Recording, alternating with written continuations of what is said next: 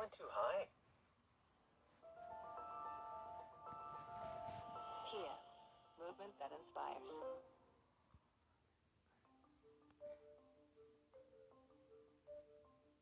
The first monthly Social Security check was cashed in 1940 for a grand total of about $23. Fast forward to 2020, and the average retired worker gets almost $1,500 a month from Social Security. Nearly 9 out of 10 people aged 65 and older receive Social Security benefits, making it an essential part of retiring in the U.S. Benefits are based on your income, the year you were born, and the age you decide to start taking money out. Here's a few case studies. These numbers assume you'll turn 62 in 2020 and had a steady income over the course of a long career. First, let's look at someone who averaged $30,000 a year. Social Security takes your top 35 earning years, adjusts them for inflation, adds them all together, then divides that number by 420, the number of months in 35 years. That gives you $2,500. Still with me? That figure is your average indexed monthly earnings, or AIME. Simply put, it's your monthly pay for the last 35 years. There's still some math to get through. Your benefits are determined by Ben points in an equation, almost like a tax bracket, but it's used to give you money instead. The less money you've made, the higher a percentage of your salary you'll get back.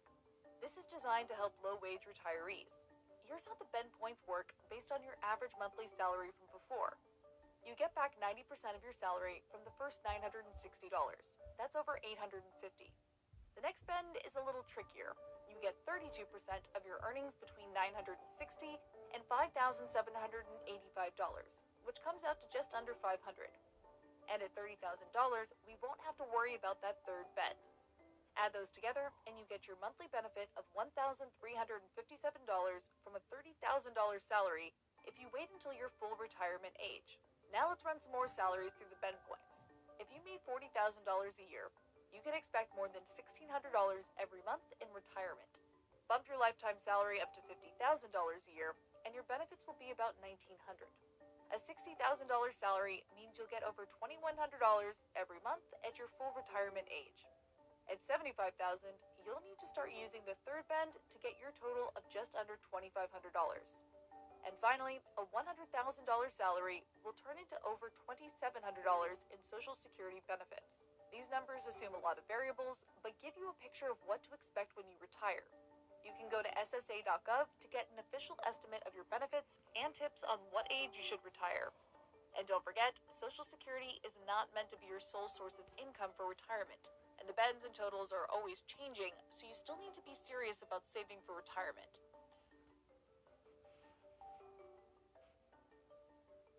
Invest in you. Ready, set.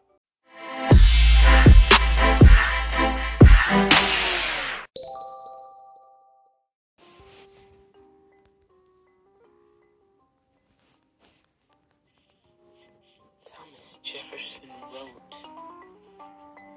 "If a nation expects it can be ignorant and free in a state of civilization, it expects what never was and never will be."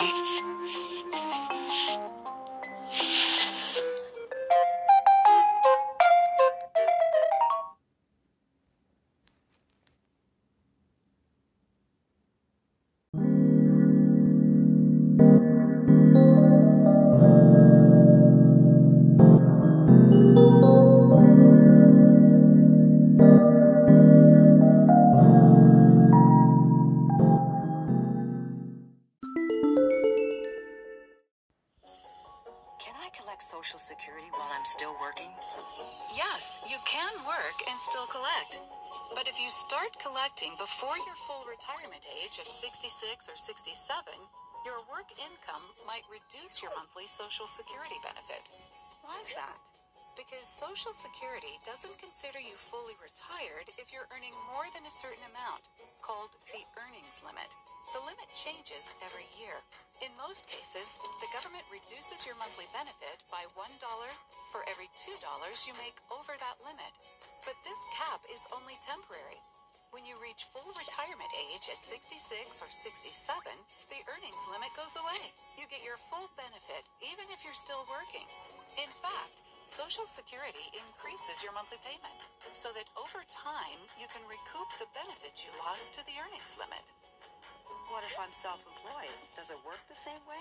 Pretty much. There's still an earnings limit, but if you're self-employed, the limit is based on just your net income as opposed to your gross income. To learn more, go to aarp.org/Social Security.